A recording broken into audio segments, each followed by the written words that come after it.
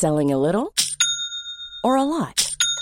Shopify helps you do your thing however you cha-ching. Shopify is the global commerce platform that helps you sell at every stage of your business. From the launch your online shop stage to the first real-life store stage, all the way to the did we just hit a million orders stage. Shopify is there to help you grow. Shopify helps you turn browsers into buyers with the internet's best converting checkout. 36% better on average compared to other leading commerce platforms. Because businesses that grow, grow with Shopify. Get a $1 per month trial period at shopify.com/work. Shopify.com/work. Hey, I'm Ryan Reynolds. Recently, I asked Mint Mobile's legal team if big wireless companies are allowed to raise prices due to inflation. They said yes. And then when I asked if raising prices technically violates those onerous two-year contracts, they said, "What the f*** are you talking about, you insane Hollywood ass?" So to recap, we're cutting the price of Mint Unlimited from $30 a month to just $15 a month. Give it a try at mintmobile.com/switch. $45 up front for 3 months plus taxes and fees. Promo rate for new customers for limited time. Unlimited more than 40 gigabytes per month. Slows full terms at mintmobile.com. This is the Cork Today replay on C103. As we welcome you along to the programme, we are going to be talking about the temporary eviction ban that has been put in place by the government. We are going to be talking about that in a little while on the programme. And I really think this temporary eviction ban could not come at a better time when you read in the papers today that more than half of families are becoming homeless because they've been forced out of private rental accommodation. And this is people who are deciding to get out of private rental accommodation. Some landlords are deciding house prices are so high, this is a good time to sell a property. Others, what we've often referred to as the accidental landlords, people who never planned on becoming landlords, are now seeing this is a good opportunity to get out of the market with house prices going so high. But of course that is really affecting the families who are forced, through no fault of their own either, to live in private rental accommodation because they can't either afford to buy a house or they're waiting to get a social housing through the local authority. And what's spoken about in the papers today are figures that have been given to government ministers. Now seemingly the Cabinet has privately been told about the housing crisis and how the current housing crisis is pushing the state's system of emergency accommodation for those presenting as homeless. It is now pushing them to crisis point. And they talk about the 19 local authorities all over the country who are now at capacity, which means in the next few days, if anyone presents as homeless in 19 of our local authorities, there literally is no room at the inn. And they focus on the Dublin Region Homeless Executive. They are struggling so much in Dublin with people becoming homeless that they are being forced now to go to neighbouring counties. They are housing people in Kildare, in Meath and in Wicklow. So that's why what the government did this week, the move by the government to introduce this 5-month ban on evictions. And of course the government did it to try to avoid overwhelming the homeless services as we head into the winter months.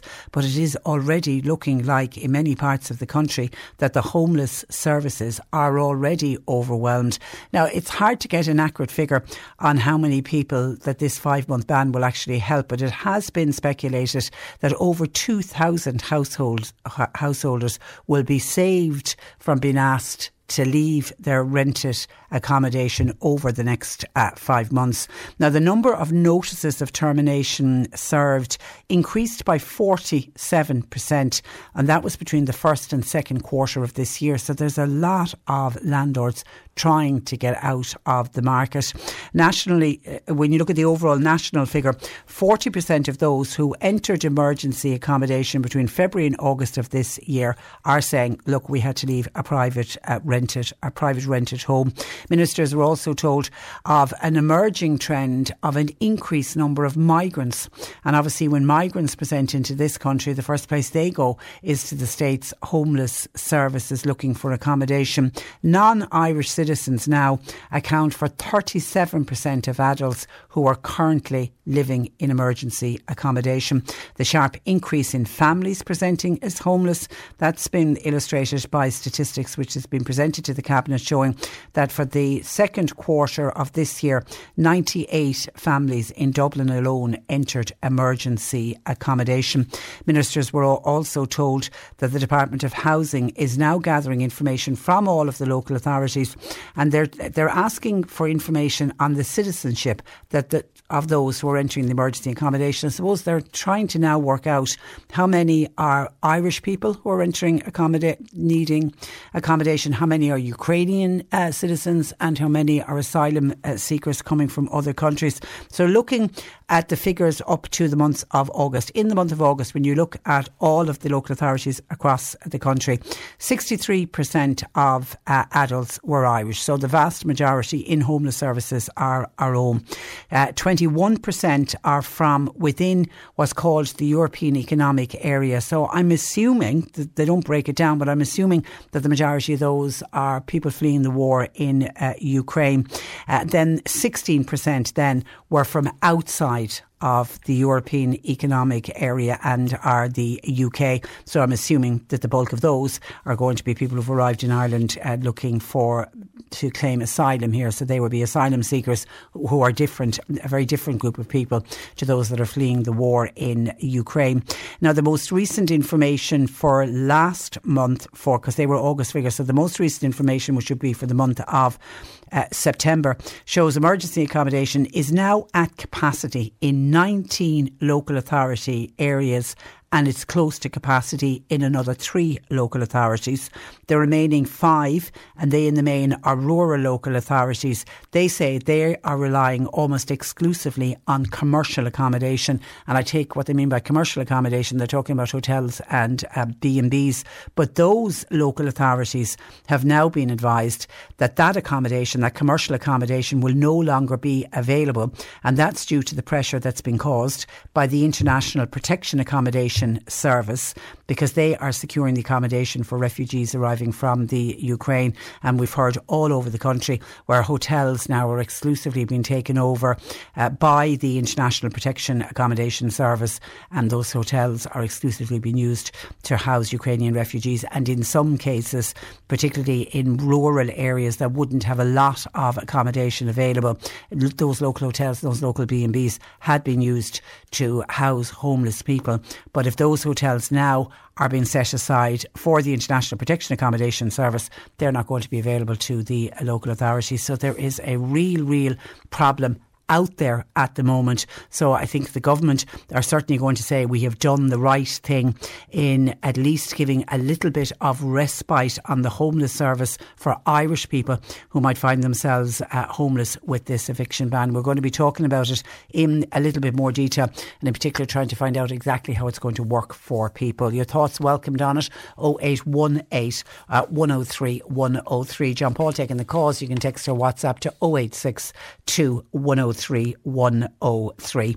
And then we've had, this has been coming in across the week, and I've also noticed there's another one in today showing a similar call as well, and it is to do with the price of milk. Let me go to the comment that's come in to John Paul from Eileen saying, has anybody else noticed the price of branded milk has been going up?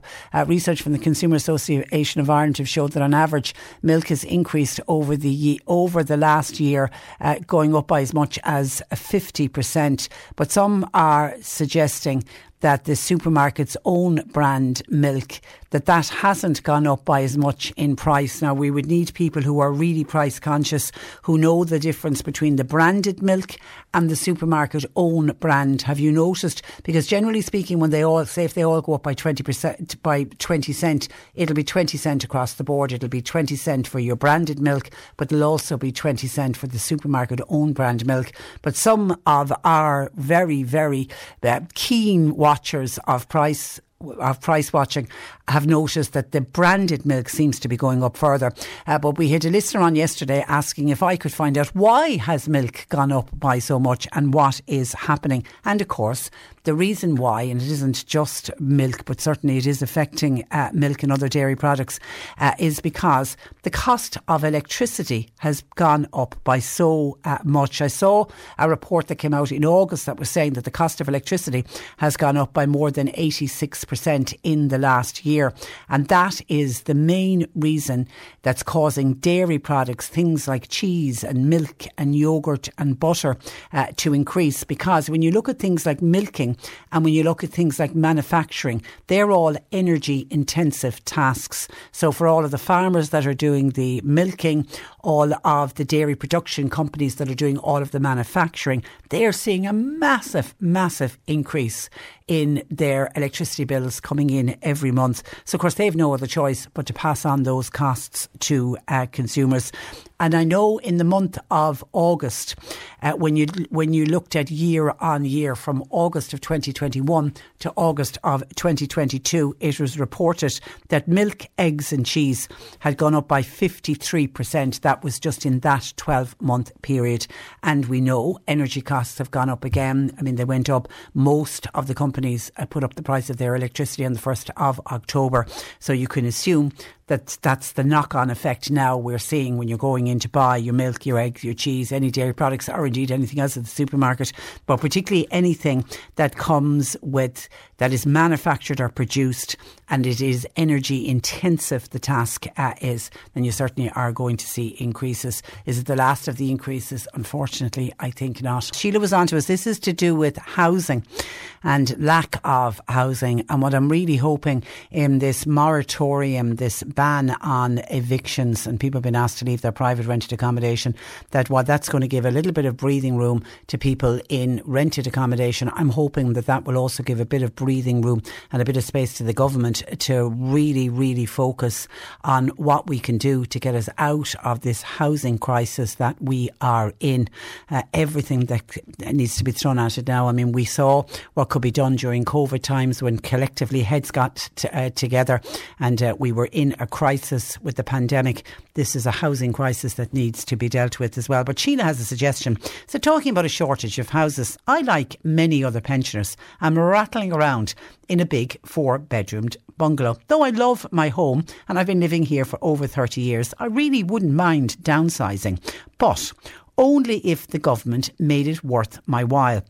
When I say make it worth my while, what I'm thinking of is no tax to pay or stamp duty, etc. Just a thought, said Sheila, that if incentives were put in place for people who are in what were once large family homes, they now no longer need a large family home. And I know whenever we mention this, we'll have a flurry of people saying, I don't want to leave my home. I don't think anybody should be forced to leave their home. But if, like Sheila, and I think Sheila's right, there probably are others as well who feel that the house they're living in is too big, and if you are living in a big house, it's more expensive to heat, it's more expensive to maintain. So for an older person, they might be better off and might be a lot more comfortable in a smaller unit, but those smaller units have to be made available. But do we need to incentivise? Sheila reckons she needs some kind of an incentive that would encourage her to sell up her 4-bedroomed bungalow, move to maybe a 1 or a 2-bedded unit, but she doesn't want to be caught with having to pay tax or having to pay stamp duty. Do people feel incentives should be put in place? And if incentives were put in place, would more older people consider moving out of a larger family home, making it available then to a younger family that needs the house with the 4 bedrooms? And but we certainly would have to be building more of those smaller units, I think, if we were to go down that route. But good suggestion, Sheila. Stay safe. 0818 103 103. And then on the cost of milk, we have people keeping a very close eye on the cost of milk.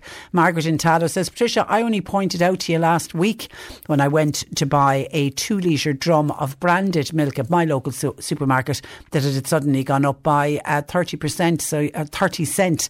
So yes, milk certainly has been going up. That's on a branded 2-litre drum of milk. And then own brand milk.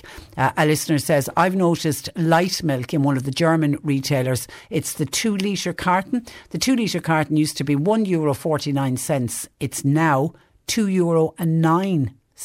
That's a 60-cent increase. That is a big jump indeed. So certainly milk prices going up, but as I say, it is to do with energy costs. And Anne said, I went to buy butter and it has gone up by €2.20 to €3.34. I actually was only talking about butter. I was buying butter. I love real butter. I've gone through all of those different spreads and all of that, and I know the spreads are probably better for you, but I think even use a smaller amount of real butter. There's nothing like real butter on something like warm toast. I don't know what it is. It's absolutely gorgeous. But I was only noticing, I reckon since this cost of living crisis started, I'm open to correction, but I reckon a pound of butter has gone up by, is it still, I call it a pound of butter, I don't know if it's still a pound anyway, you know the block of butter I'm talking about, the large block of butter, I reckon it's doubled in price. I'm absolutely convinced that it is doubled in price. I'm open to correction on that, but I think it has. But Anne reckons it's gone up by €2.20 and she's now paying €3.34 for the brand of butter that she buys.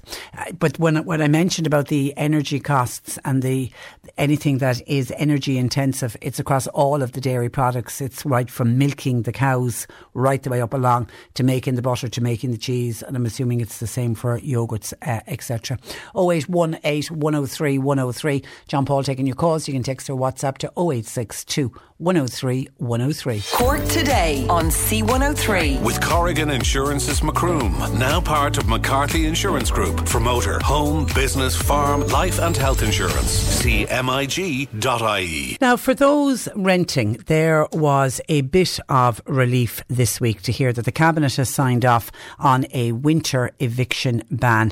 To explain what it actually means for people and indeed for landlords who are fearful the measure may be extended, I'm joined by housing charity Threshold. I'm joined by John Mark McCafferty. Good morning to you, John Mark. Good morning, Sienna. Yeah, the line just dropped there. Oh, you're okay. You're very welcome. Now, I mentioned in the introduction that the Cabinet has introduced this winter eviction ban, and I saw that the Peter McVerry Trust strongly welcomed the ban. How important, John Mark, do you believe this move is, particularly at this time? Well, I mean, I suppose, unfortunately, a moratorium on evictions, as has been kind of set out, is, we believe, necessary. It's the least worst option because the number of people who we see and advise who are being evicted from their homes, private rented sector, within the private rented sector, with literally no alternative options for other accommodation, other private rented sector housing or apartments, has increased massively. If you compare, the average number of tenancy terminations that we see this year, it's around just over 460 per month. That's almost double what the situation was in 2019, immediately before the pandemic. And why that's compounded is that, I've mentioned the abject lack of alternative accommodation, which was less of an issue, say, 4 or 5 years ago. People may have faced a tenancy termination, but they had options. They don't have those options now. And even if they turn to emergency homeless accommodation, that's completely maxed out in terms of what the charities and the local authorities are able to offer. So that's why, I mean, what's interesting is it wasn't just, charities like Threshold calling on this. It was within government that there were big noises being made that something had to be done because the local authorities had no more options. They'd no more capacity in order to house families. And obviously we're moving into winter. We have sustained cost of living increases. We've sustained increase in energy costs. So affordability within the private rented sector is going to be under huge pressure. So that's the reason why this moratorium was called. Yeah, because I was only reading in the papers this morning that 19 local authorities are at capacity when it comes to their homeless services. I mean, that's literally saying no room at the inn. Yeah, I mean, this is, I know it's very easy to say that something's unprecedented in the housing sector. We've been, various commentators have been saying this for years, but this particular scenario is seen before, because it's a combination of a ramping up in evictions, and evictions have been problematic over the last 8 years or so, but it's compounded by the scale of the evictions, the lack of alternative accommodation in the private sector. If you go to, say, Daft or My Home and you look for available accommodation in towns, villages, cities across the country, in Cork, for example, there's just so little in the way of accommodation that when people are given that notice, and even though they may have a very long notice period, it could be for maybe 6 months or 9 months, if there are no homes that you can source, it doesn't matter how long your notice period is, because you just don't have the options. Then you turn to your local authority and they're saying, we have no emergency accommodation. So it's just a very dire situation. And I guess these next 5 months, they're a breathing space for local government and for central government. But within that breathing space, they really have to come up with solutions and come up with additional supply. That's not easy. It's really, really challenging. But that's the challenge that they have to apply themselves to, because of the unprecedented situation facing renters in the private rented sector, families, individuals, children, And when you look at the reasons why landlords are deciding to get out of the market, is one of them because house prices are going up so much that they just think this is a good time to sell? Yeah. That's one of the reasons. A couple of years ago, also there was capital gains tax reasons. Landlords were leaving because their exposure to tax was less if they bought at a certain time and sold at a certain time, they'd be less exposed to capital gains tax. Now it's a case of obviously kind of a greater appreciation in the asking price for houses and apartments. Obviously, we're coming into kind of a more uncertain time now, but up until now, yes, it has been a time to sell, and that is a real concern, obviously, for us, because we advise and we assist in tenants and their families in the private rented sector. It means that the sector is an incredibly unreliable and uncertain and unpredictable sector to live in, and it's very difficult for you to know with any certainty that you can stay in that home, in that community that your children are going to school in, if there's a possibility, and that possibility is being realised on a daily basis, that say landlords are ending those tenancies. It's a dreadful way to live. And and when we talk about that the emergency accommodations at capacity in 19 local authorities and another 3 are close to capacity, what happens to people and families when they are homeless in those areas? Yeah, I suppose what's happening is, and what we are hearing through our services, is that people and families are having to fall on the mercy of family and friends to stay in a spare room, to couch surf, sofa surf, maybe move from family to family or friend to family. It's an incredibly unpredictable, potentially chaotic, and very difficult and stressful time for families and for individuals who have been, independent and, occupying a home. It's a landlord's property, but it's a tenant's home, and they may have been in that home for many years. The landlord sells, the tenant has to kind of honour that notice of termination, and they're left with the option of moving from place to place, moving from family member to family member. It's a very, very difficult situation for people. It's an even worse situation for children if they have to uproot from schools or have to travel across such cities. a chaotic way to live. And of course it is a no-fault eviction, which means if you don't pay your rent or you're antisocial or you're wrecking the property, you can still be evicted. Yeah, so I think that's important to note, that there are grounds on which tenancies can still end. And you mentioned there antisocial behaviour, so that is a grounds for the lease terminating regardless of this moratorium. The other one is about kind of non-payment of rent. Now, that's a bit more difficult to define, because some people won't pay the rent and some people can't pay the rent. And the challenge is to identify and distinguish between the can't pays and the won't pays. That's difficult to do, but generally in our experience, those who can't pay they're engaging with their landlords, just like people in debt would be engaging with their energy companies or other creditors, and trying to kind of come up with some kind of repayment solution. It's where people are simply not engaging with their landlord that would come into play. Our experience is that the vast majority of tenants will want to engage with their landlord even if they're struggling with the rent, and that's where we come in to assist and advise and mediate, often between tenant and landlord, and negotiate some kind of interim arrangement. But do you worry over the winter months with rising energy costs, rising costs of living? Do you worry that more tenants may fall into arrears? Yes, that's a real worry for us, Patricia, and that's why at our budget submission we asked for some kind of arrears fund that would help to kind of cushion the situation facing lower income renters, fixed income renters, as we move into sustained high cost of living. Excuse me, and also this in the coming weeks and months, we're all going to be hit by quite frightening energy bills, and that will affect those on lowest incomes and lower incomes disproportionately, as they also attempt to afford and pay for their rent, and that's a real issue over the winter months. At least with this moratorium, that there's some level of reprieve, but at the same time, arrears could build up and will build up for various tenancies.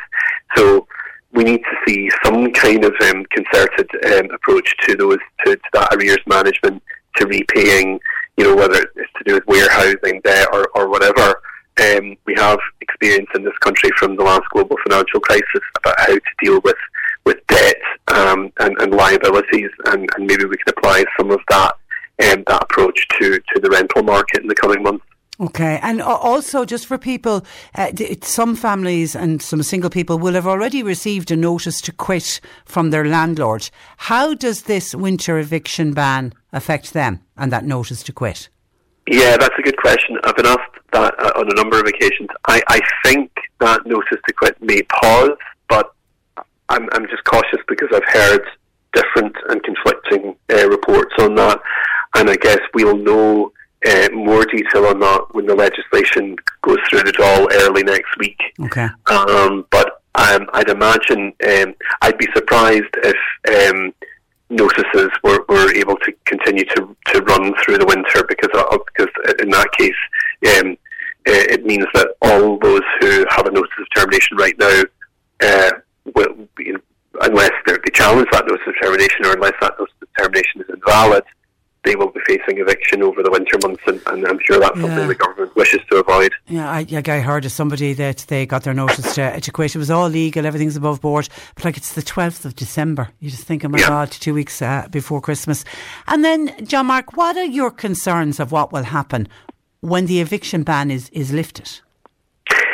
Yeah, obviously the concern there is that we're pausing a process only to kind of resume that process in the end of March, and obviously we saw this before. We come out of those eviction bans during the worst parts of COVID, and in a way, you could argue that some of the evictions, a good number of the evictions that we're seeing now, are a result of the eviction bans kind of being released, and landlords now looking to terminate those tenancies. So yes, I mean a lot. That's why we have to redouble our efforts across the government and the voluntary organisations to ensure that there are options for renters, that there is enhanced supply when the end of March and beginning of April comes, so that private renters who are facing tenancy terminations at that stage have greater access to housing and alternative housing options. That's difficult. It's difficult to provide that supply, but I mean there are some encouraging signs in the sense that more social housing coming on stream by the approved housing bodies. We're seeing the introduction of cost rental housing. It's not a scale that's necessary, but at least it's a start. So those things kind of ramping up would be really, really important at this stage. Okay, and it's during these next 5 months that the government really need to accelerate the delivery of affordable houses for sure. Okay, that's where we leave it, John Mark. Thank you for that, and thanks for joining us. Thank you, Patricia. Good morning to you. That is John Mark McCafferty, who is with the housing charity Threshold. Cork Today on C103. With Corrigan Insurance's Macroom, now part of McCarthy Insurance Group. They don't just talk the talk, they walk the walk. CMIG.ie. Since the closure of a section of the Mallow to Mitchelstown Road, we've had a number of complaints from people living on that route about heavy goods vehicles and other drivers ignoring the designated detour routes. To discuss the problems that they are creating and what are possible solutions, I'm joined by North Cork Independent Councillor Frank Roach. Good morning to you, Frank. Good morning, Patricia. And you're welcome. Now, some of these HGVs are ending up on very, very rural roads. Firstly, are they causing damage to the roads? Yes, certainly would be causing a certain amount of damage, but it's the sat-nav system that's actually causing an awful lot of this. Because last Thursday morning, I came across a truck, a 45-foot truck, taking up a narrow laneway where you would not take a car and trailer. Now, that man had absolutely no English. He was a foreign driver, and he just showed us on his sat-nav where he put in Cashel. Now, he'd driven as far as Herbert's Garage on the Mallow Mitchelstown Road, and the road was completely blocked off from there. So he said that took him up towards, we say north of that road, and took him around back roads. Now, to be fair, 3/4 of the way the lorry was sufficient, the road would have been good enough to carry the lorry. But the last 2 miles of it, you would not take a car and trailer. And the sat-nav actually took him up there. And of course, that gentleman, not local to the area, a local person would have known you shouldn't be driving up that road. So it's the sat-navs are the problem, in that the sat-nav will send people the quickest way, which in many cases can be the wrong way. That's right. No, actually, as late as just that evening and this morning, I've actually driven those roads myself. And I know them like the back of my hand, but I typed in like Cashel, Tipperary Town, I typed in Rock Mills, different locations, and I drove the routes myself. And in fairness, the sat-navs are taking with cars, fine, we can travel all those roads. But for heavy good vehicles, it's just not possible to travel a lot of these roads. And the sat-navs are taking these people on these roads. Can the sat-nav companies be contacted? Can they adjust the sat-navs? I raised that issue with Patrick Barrett, the senior engineer, last Monday, and in fairness, he said he will contact the sat-navs. Now, my one fear, I've no doubt that Patrick Barrett will do it, and everything he has said to do, he has done 100%, and we've no problem with it. But the road will probably be open before the sat-nav company will actually address this issue. I know, that's the problem. But then the other issue, Frank, is there adequate signage to tell people the correct route to take? Well, I'd have to say, and look, because I'm a councillor, that I'm defending the council and the contractors. Both the council and the contractors are absolutely, they're doing a brilliant job. And if you travel the roads, there is plenty of signage up, but sadly the drivers were not adhering to the signage. Now, I do think myself in the last week that it has improved an awful lot. Okay. Because we had people in the locality that knew the roads and knew the back roads and knew the geography of the area, and they were trying to chance these roads. But when they have a bad experience, I do think all the locals have actually learned from their experience. They won't try it again. What about weight restrictions? Could you put weight restrictions, particularly on some of the minor roads? Look, that was suggested at the meeting, but weight restrictions, if you bring in weight restrictions out, that'll mean that they'll be there forever. Now, it's a highly agricultural area, and you have milk lorries, you have feed lorries, you have animal transporting, grain, harvest time. Practically you could not put a weight restriction. But what I actually think myself, and maybe some people mightn't like it, you could probably put speed restrictions on them. And I'd have no objections if they were brought down to 40 kilometres an hour or something. And that might help. But weight restrictions in the particular locality will not work out. Okay, by the way, what happened to the poor old foreign driver with no English? Did you, through sign language, did you manage to get him out of there? Well, I'll tell you now, he at 2 o'clock he turned up at Herbert's garage. Yeah. To 7 o'clock in the morning before I came upon him. And there was another local agricultural contractor. And between us, the other contractor got his own tractor. And I must say, I'm very proud of the way we handled the situation, because we actually got that truck out of that situation by causing absolutely no damage. Well done. And to the only 2 amateurs, if I may call ourselves amateurs, and we solved it and we got him out of it. Now, I had pity on the poor man because he was there and he did not sign language to us. I know.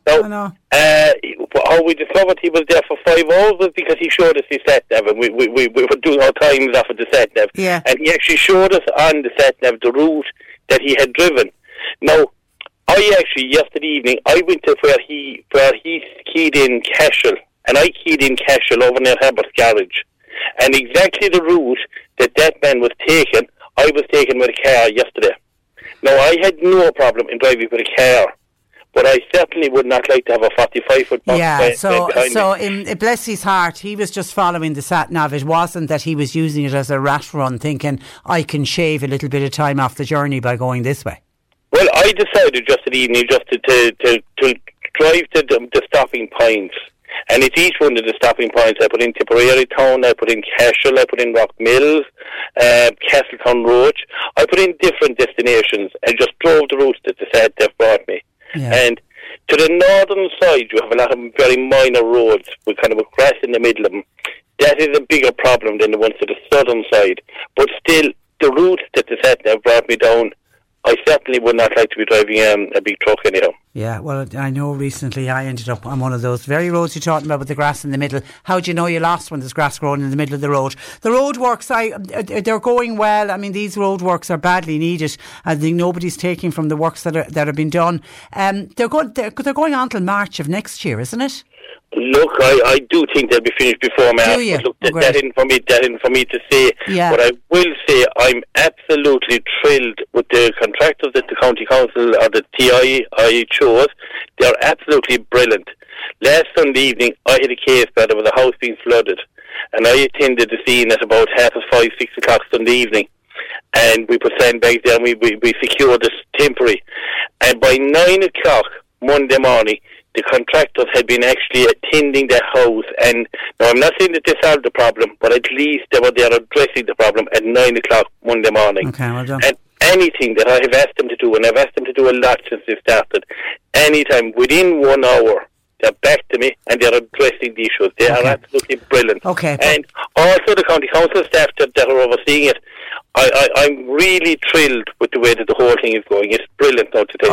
Okay, I'm over on time, Frank. Listen, thank you for that, and for everybody else, please stick to the designated detour routes. Frank, thank you for joining us. Thank you. And we'll speak again. That is North Cork Independent Councillor Frank Roach. Cork Today on C103. With Corrigan Insurance's Macroom, now part of McCarthy Insurance Group. Want great advice? You know who to talk to. CMIG.ie. You're listening to Cork Today on replay. Phone and text lines are currently closed. And tomorrow is certainly going to be a happy Friday for many of our listeners, because tomorrow Friday we have another C103 Free Fuel Friday. We're doing it right across the month of October, each and every Friday, giving away €100 fuel vouchers across the day. So at some stage tomorrow I'll play a little clip, a well-known voice, and we will get you to identify the star in the car. We'll get you to text or WhatsApp who you think the star in the car is. And by doing that, you'll be in with a chance of winning one of our €100 free fuel vouchers. It's the C103 Free Fuel Friday with East Cork Oil, serving Cork City and County and across Munster. For locations, you can check it out at yourlocaloilcompany.ie. Always local, only on C103. Looking forward to doing that tomorrow. Now, some of your calls, texts and comments coming into the programme. I was chatting with Councillor Frank Roach about the problems that are presenting because of the closure due to roadworks on the N73, that's the main Mallow to Mitchelstown Road. Now, there are designated diversions in place, but some drivers are ignoring the designated diversions, and some HGV drivers in particular are avoiding them, and that's causing huge problems because, you know, a lot of these roads not able to cope with those very, very large trucks. But then, as Frank explained, it isn't always the drivers' fault. Some drivers will just kind of go, I'll use that as a rat run now and I'll shave some time off my journey. But I think local people who had been trying to do that discovered the problems they were facing, so they've stopped doing it. So it seems to be foreign drivers, or people not known who don't know the area, and because you type into the sat-nav, and sat-navs are fantastic and they're getting us all from A to B and hopefully won't get you lost. But the sat-nav will send you the quickest route, and the quickest route isn't always the best route, particularly if you're going to get diverted down very local rural roads. And a listener was listening to my chat with Frank Roach, and Frank was explaining how he and another local man helped a foreign driver who got stuck down a cul-de-sac at 2 a.m. in the morning, and he was there until the small hours in the morning until Frank and this other gentleman found him, and they managed to get him out of the situation he was in, and thankfully Frank and the other gentleman turned up to help him out. He'd probably still be sitting there otherwise. Somebody said this very same thing happened to me lately. I was out for a walk near the mountain. It's almost dusk when a massive truck came up a narrow road. The poor man was lost. I ended up having to drive about a mile and a bit to get him back onto the right road for Dublin. The poor man was so thankful. And guess what? The sat-nav was to blame. You see, that's what happens. We type in our destination into the sat-nav, but the sat-nav will always send you the shortest route. So well done to you. That was your good deed for the day, done for sure. 0818 103 103. We had Mary on earlier from the Bandon in the Shannon area, who's in a bit of a pickle, a bit of a dilemma. She's trying to get a plumber out to her house. She's got a problem with her water. Now, seemingly 2 plumbers came but couldn't solve the issue, and now she's having difficulty. She's contacted other plumbers. They're all promising they'll call, but of course all of the tradespeople are just so busy, and she was looking for a suggestion, or could anybody help her out? Somebody was on, Trish was on to say that if you go online, it's called tradesmen.ie. Extremely good for Mary in order to find a plumber. My neighbour, says Trish, used them recently for a painter, and everybody that's on tradesmen.ie, they're all vetted. Well, that's really good to know. I must check out that website. I mean, obviously if it's a painter your friend got and you reckon they're great for finding plumbers as well, I'm assuming the fact it's called tradesmen does exactly what it says on the tin. It covers all of the different trades, because a lot of people will tell you that. I mean, I always like to, if you have a problem in your house, go with somebody locally, go with somebody who perhaps you've used before, or go with somebody who comes recommended to you. But that's not always possible at the moment, because the tradespeople are just so busy. And if you have something that's only a very small job, but it's causing you problems in your house, a tradesman mightn't be available to come to you when you need to see them. So that's a good website to check into, tradesmen.ie. Thank you for that, Trish, and we'll pass that on to Mary, and hopefully she will be able to get her issue with her water sorted out in the Bandon in a Shannon area. And then Joe was on, and I'm assuming Joe is reacting to Sheila, who had contacted us when we were talking about the shortage of houses. Sheila was making the point that she is a pensioner, and she reckons, like many other pensioners, she's rattling around, and these are her own words, in a great big 4-bedded bungalow. She said she loves the house, been living there for 30 years, but she would be willing to downsize. She wouldn't, she kind of likes the idea of downsizing, but she wants the government to make it worth her while. And not that she's looking for the government to find her the property or anything like that, but what she's suggesting is things like put incentives in place so that if she sold her 4-bedroomed bungalow, she wouldn't be paying tax on it, and she wouldn't have to pay stamp duty on the new property that she would purchase. And she thought, just a thought, it might be an idea for the government, because I'm assuming that the government are scrambling and looking at any suggestions at all that might make more housing available, particularly housing for families. Well, Joe was listening to that. And in the housing estate where Joe lives, he said he personally knows of 6 single people who are living in family homes, exactly like Sheila has said. And I don't know if they're 4-bedroomed or 3-bedroomed house, but if it's a typical Irish housing estate in any part of the city or county, they'll be your standard 3-bedroomed houses, and there's one person left living in the house because the children have grown up, they've flown the nest, and maybe a partner has died or a partner has moved out, and suddenly somebody is there living in these family homes on their own. Joe says that's just on his estate, and he reckons that's reflected right around the country. He said a lot of these houses could be freed up and it would solve a lot of housing issues. Joe personally says he'd love to downgrade, but he owns his own house. He said he doesn't even want to entertain, something like going out and having to do a remortgage or anything like that, and he certainly doesn't want to rent. So he would be interested in selling his house, and again, a little bit like Sheila, incentivise older people who do want to downsize by putting schemes in place where they wouldn't have to pay tax on anything they made from the sale of their house, or they wouldn't end up paying stamp duty. So Joe reckons that Sheila is right. There are a lot of other people in a similar situation who like the idea of downgrading. Now, there are also, and I said it earlier when I read out Sheila's comment, there are also a number of older people who absolutely hate the notion. They don't care how big their house is.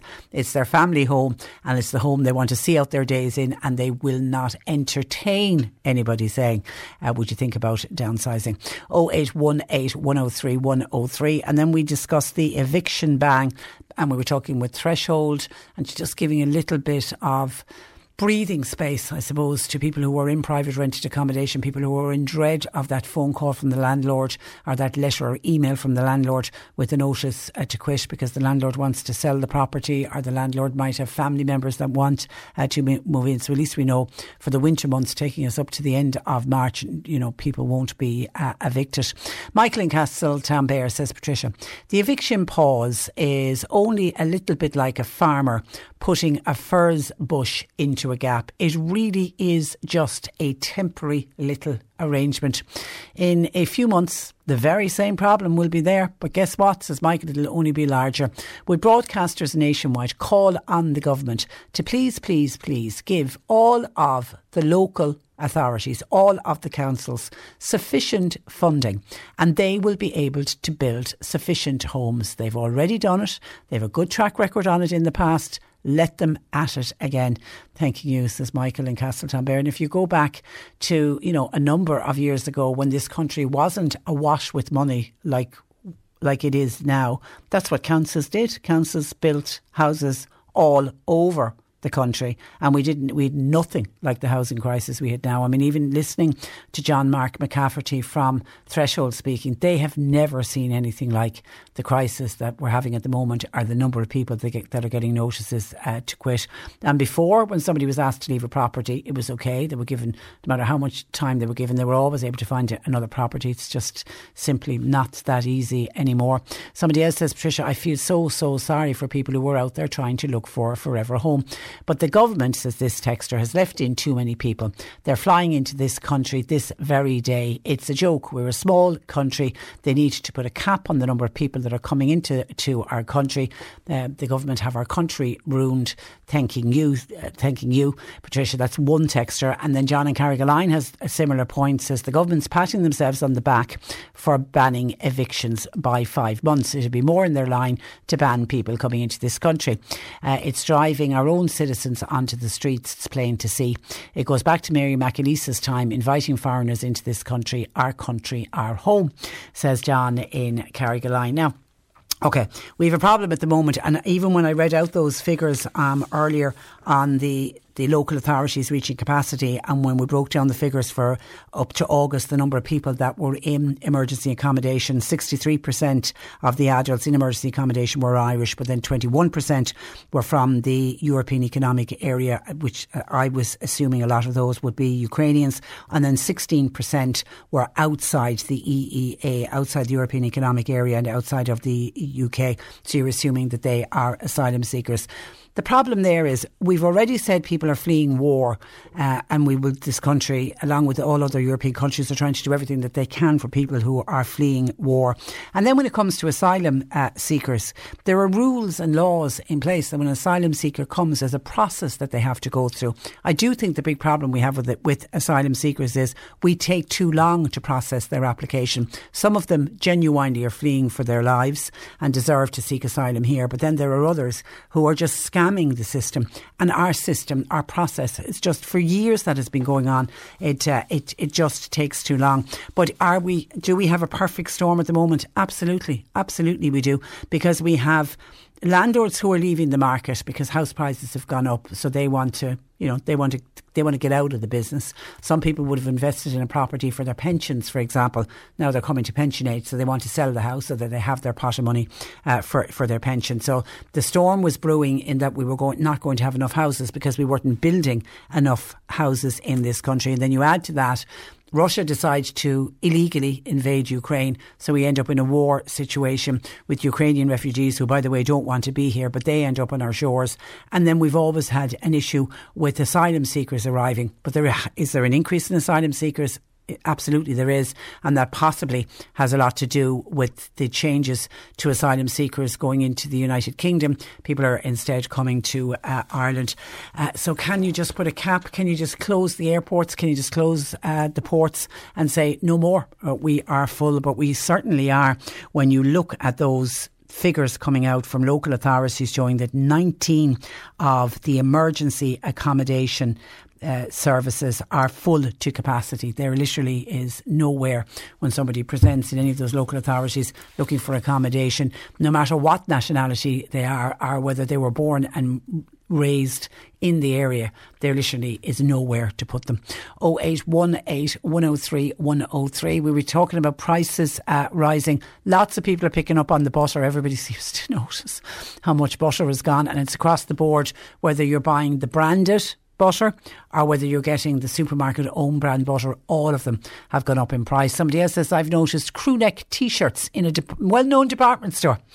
They once recently, like up to the cost of living crisis, you could get a crew neck t-shirt for €2.50. Guess what? They've gone up to €6.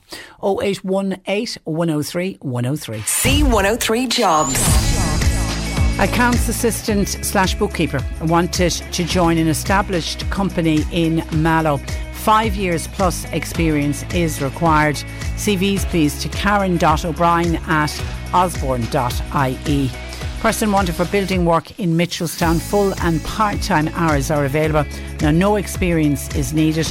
You can call, text or WhatsApp anytime. 086 878 6607. Mobile tyre fitters are needed. It's in the Mill Street and Castle Island areas. Email 087 259 8825. And a person is required for labouring and to drive a pickup truck. It's in the Blackpool area. Full driving licence is required, and you email info@fitzgeraldconstruction.ie. You'll find all of the details about those particular job vacancies and many more job opportunities by going online now. Just go to c103.ie/jobs for more. This is C103. Cork Today on C103. With Corrigan Insurance's Macroom, now part of McCarthy Insurance Group. For motor, home, business, farm, life and health insurance. CMIG.ie. Call to delay the move from summer to winter time to help support energy saving has once again been raised in the Dáil. Cork East Fine Gael Dáil Deputy David Stanton joins me to discuss why he feels it's so important this year more than ever. Good morning to you, David. Hello, Patricia. How are you? I'm very well, and you're welcome to the programme. I was you. thinking about this yesterday. I've lost count of how many times over the years I have discussed this topic on the programme. Why, David, are we so slow to end a practice that was introduced in a very different era back in World War I? It's a very good question. Yeah, the reason at the moment is because the UK isn't moving, and there's a concern about the border in Ireland, that having two time zones on the island, and I can understand that. And also, the European Union have decided, yes, that countries can do their own thing basically on this. We have to give a certain amount of notice. But why I'm bringing you this up now, and I've brought this up for many, many years when I was chair of the Justice Committee, we did a report on it, we had hearings on it and so on at that time, 10 years ago or more now. But the world changed on the 24th of February this year when Russia invaded Ukraine. And the imperative now is to reduce electricity use, reduce gas use, reduce energy use overall.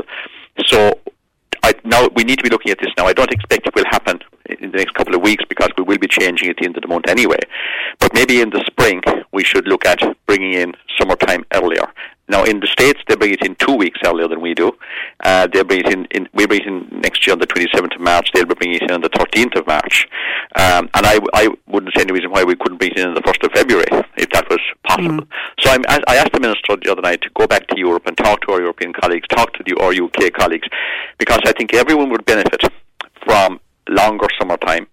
Now the other proposal that's been out there for quite a while is having summertime all year round.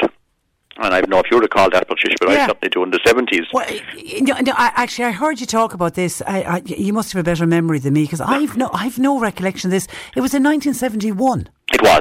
And I remember I was in school at the time, and I was looking out at the sun rising, the dawn breaking, when we were in the classroom at 9 o'clock in the morning.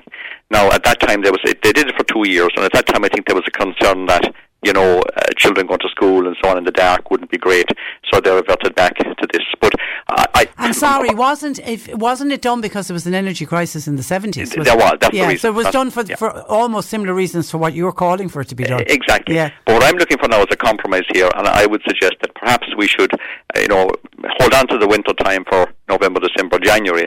But from February on, we should certainly, I think, go back to summertime. And that would be a balance then around the mid-year, if you like. The other alternative, obviously, is to go to summertime all year round, which we had done and which we probably could do again if it came to it. But as a compromise in the interim, I think we should certainly next spring bring summertime in earlier. And there's no reason why we have to wait until the end of the March to do it. Clocks go forward on the 27th of March. There's no reason why we couldn't do it in early February. And we gain almost 2 months of summertime. And bringing in summertime all year round, the European Union agreed that countries could do that. That was just before the pandemic. I think the pandemic kind of stymied it a bit and nothing more happened on it. But the EU are saying, aren't they, that countries can leave summertime all year round. It's up to individual countries. It is. The European Parliament voted on the March 26, 2019 in favour of abolishing seasonal time changes by a margin, as it happened, to 410 MEPs to 192. Now, you're dead right then, COVID did actually upset things, and we are obviously very cautious here because of the border, that we don't want 2 time zones on the island. Now, as it happened a number of years ago, there was a private member's bill in the House of Commons which was talking about and suggesting that they would actually also go to summertime all year round. It got a lot of support. David Cameron was Prime Minister at the time. It got a lot of support at that time, but it ran into the sand. They talked it out in the Parliament, and it just died, and that was the end of it. I spoke to the person who was promoting it at the time, because I was pushing something very similar here, and we thought we might be able to work in conjunction with each other, but it ran into the sand over there, and then obviously we didn't move here for the reason of the border, which I can understand and is very sensitive. But what I want our ministers to do, and I've asked Helen McEntee to do this, and she has agreed to do it, is to raise this issue again at European level. And I will also be talking to our MEPs, Senator Tim Lombard, who have brought it up in the Shannon last week as well. He's been talking about the advantages of this to farming too, and also there's a big advantage, with respect of tourism, retail, and curiously in the States they did some surveys, and the criminals like the dark. Right. They like dark evenings. Yeah. So if you push if you have the brighter evenings longer, then the criminals don't like that, and burglars and so on don't like that, because they have more light longer, and they don't like getting up in the morning too early. Yeah, it's a kind of a bonus. But the big one this year, though, surely is the cost implication. I mean, there's evidence there that people will save money on energy costs. Yeah, between 200 and 400 euro a year I've seen some research being quoted on that, and which is everything helps at this stage. Everything helps, and also we've got to reduce electricity use. We've got to reduce gas use and energy use overall, and this is a way of doing it, because you know what? In 10 days from now, the clocks will go back an hour. Winter time will come in, and sunset at the moment is about 6:20. In 2 weeks from now it'll be 5:05, and then it'll go on it'll happen earlier and earlier. And we'll be turning on our heating earlier, our lighting earlier, and so on. So the roads are obviously a little bit more dangerous as well. It was said to me, by the way, that in the US they moved the change of the clocks, moving them back a week later to allow for Halloween, because children were tricky and treating, and they have a little bit more brightness for tricky and treating. That's interesting. Not sure how true that is, but it's a nice story anyway. Yeah, because they have. Their winter time is shorter, as you say. They don't move until the 13th of March, and then they go after us in October. They don't go till November, isn't it? They're a week later. They're a week. Is it just a week? All right. Yeah. For as you say, for Halloween. We go on the 30th of October. They go the 6th of November. Yeah. And then on the other side of it, as you're dead right, they go 2 weeks earlier. But my point here is we could go an awful lot earlier than that. Absolutely. Yeah. And I know, David, whenever we raise this issue, and whenever we've raised it over the years, and I know Sean Kelly, the MEP, Sean has been on about this for years as well, and I've done many interviews with him. Yeah. We always get the majority of people saying that they want summertime. The amount of people who are absolutely dreading those long winter evenings, just even from a mental health point of view. Well, mental health is another one, and there was a survey carried out by the Department of Justice, in fairness here, who did a lot of work on it, and one of the questions they asked was about having 2 time zones on the island, and the majority of people were opposed to that. So we're back to the sticking point again. So we've got to reach out to our colleagues in the UK when they'll finally get themselves sorted over there. It would kind of be a bit of a bad timing. I thought I smiled when you mentioned the former Prime Minister David Cameron. I'm assuming as a politician you're keeping a close eye on what's going on in the Commons. Well, we all are, and when things go wrong in the UK and in Great Britain, they go wrong for us as well, because we really are, very closely aligned economically, from a tourism point of view, cultural point of view, and every other way. So I hope that they can get this sorted out. The scenes last night were very unedifying in the Parliament over there, and we've got to be careful. People always give out about politics and politicians, but when politics goes wrong, it is very, very serious. And I do hope they get them. I mean, we saw what happened in the United States when, with what you could call an attempted coup at one stage there, and the Capitol that was very, very, very dangerous for the world. And thankfully, none of the senators or representatives were injured or killed. But if the count hadn't gone ahead to put Joe Biden in as president, who knows what would have happened? Yeah. It's extraordinarily serious. So, I mean, we're lucky here that we have a stable political system. All of my colleagues here in the Oireachtas work very hard and are here for the right reasons. And we when we're in the chambers, we pull hard, and we are held, government is held to account as it should be, and people put forward different ideas and policies for discussion and debate. We were here the other night until midnight in question time, and I think it was around that time when I raised this issue. Yeah.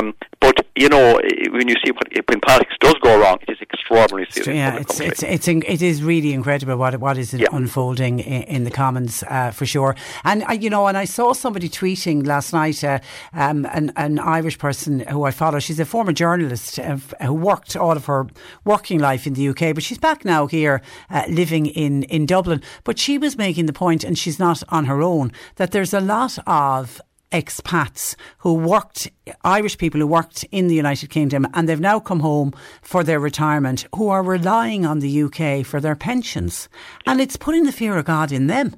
Yeah, a lot of this I think started with Brexit, and I think personally that Brexit was an awful mistake. I mean, they left the biggest single market in the world, 500-600 million people. They had a huge say in what was going on there, and now they're on their own. And bizarrely, recently, the UK has been compared to Argentina, and people are saying, we hope they won't go down that route. And Argentina is in real trouble at the moment economically, and has been for quite a long time. So Brexit was a huge issue, and you are dead right. There are lots of expats who are living here and who are living across Europe who are very, very concerned about their pensions, because that's what they depend on. Now, thankfully here, I mean, they were talking about borrowing massive money, to cut taxes. Now, we were here on this stage, and we were able to have a budget of 11 billion euro, and we didn't have to borrow any of it. Yeah. So, I mean, I think it was Bill Clinton said at one time, it's the economy is stupid. If the economy is strong, and if the government can work to ensure your economy is sound, and we're at full employment here, and that's bringing its own problems regarding issues to do with labour shortages and so on in many sectors. But if the economy is strong and is performing properly, the government has the resources to do things, like we've done now with the 11 billion that we were able to make available through the budget without borrowing anything. And next year the projections are even stronger. Okay. We will leave it there, David, and I can see a number of people are wishing you well in the hope that you can get them to at least to bring in the summertime early in the new year. It will be fantastic to head into the new year knowing that. Okay, listen, thanks, David, Patricia. thank you for that, and thanks for joining us. That is Cork East Fine Gael Dáil Deputy David Stanton, and we went off on a myriad of other different topics as well, but it is certainly nothing is going to happen before the next week, not next weekend, the weekend after. The clocks will be going back an hour. For some, they like the extra hour in bed, but for others, it's the dread of the long winter evenings ahead. 0818 103 103. John Paul's taking your calls. You can text or WhatsApp to 0862 103 103. And when I mentioned earlier that we are awash with money, somebody says, am I missing something here, Patricia? Do we not have a national debt? Has that disappeared? No, God knows we do have a national debt, but a national debt is one of those things that's very much put on the long finger. I mean, if you look at national debts in other countries, only last year I was reading a report that in the UK they were paying off some of the debt that they had incurred after World War II. They were only paying off the bonds at that stage, and that's what all governments do. Are we paying off the national debt? Of course we are, but in many cases it's the interest we're paying, and we're starting, I know, to pay off some of the debt after the Troika moved in, but that's very much put on the back burner, and we slowly pay it off. But that, as David Stanton just alluded to there, this country is awash with money. The amount of money that's coming in on our tax returns and corporate tax take. That's the reason that 11 billion was made available in the last budget without having to borrow a cent of it. 0818 103 103. John Paul taking your calls. Cork Today on C103. With Corrigan Insurance's Macroom, now part of McCarthy Insurance Group. They don't just talk the talk, they walk the walk. CMIG.ie. This is the Cork Today replay on C103. Time for this week's Garda Fire. We're going to Fermoy Garda Station where Sergeant John Kelly joins us. Good morning to you, John. Good morning, Patricia. Okay, number of items to get through. Firstly, you want to talk about a burglary that happened in the last week? Yeah, I suppose I'm not going to mention location or anything. I just want the public to know that, thankfully, within the whole area of Cork North, there was only one burglary within the last week, Okay.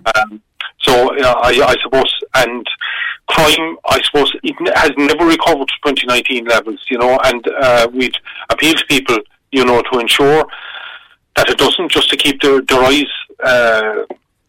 rise abreast of what's happening, And in that respect, just to mention first, we have launched the winter phase of Operation Tor.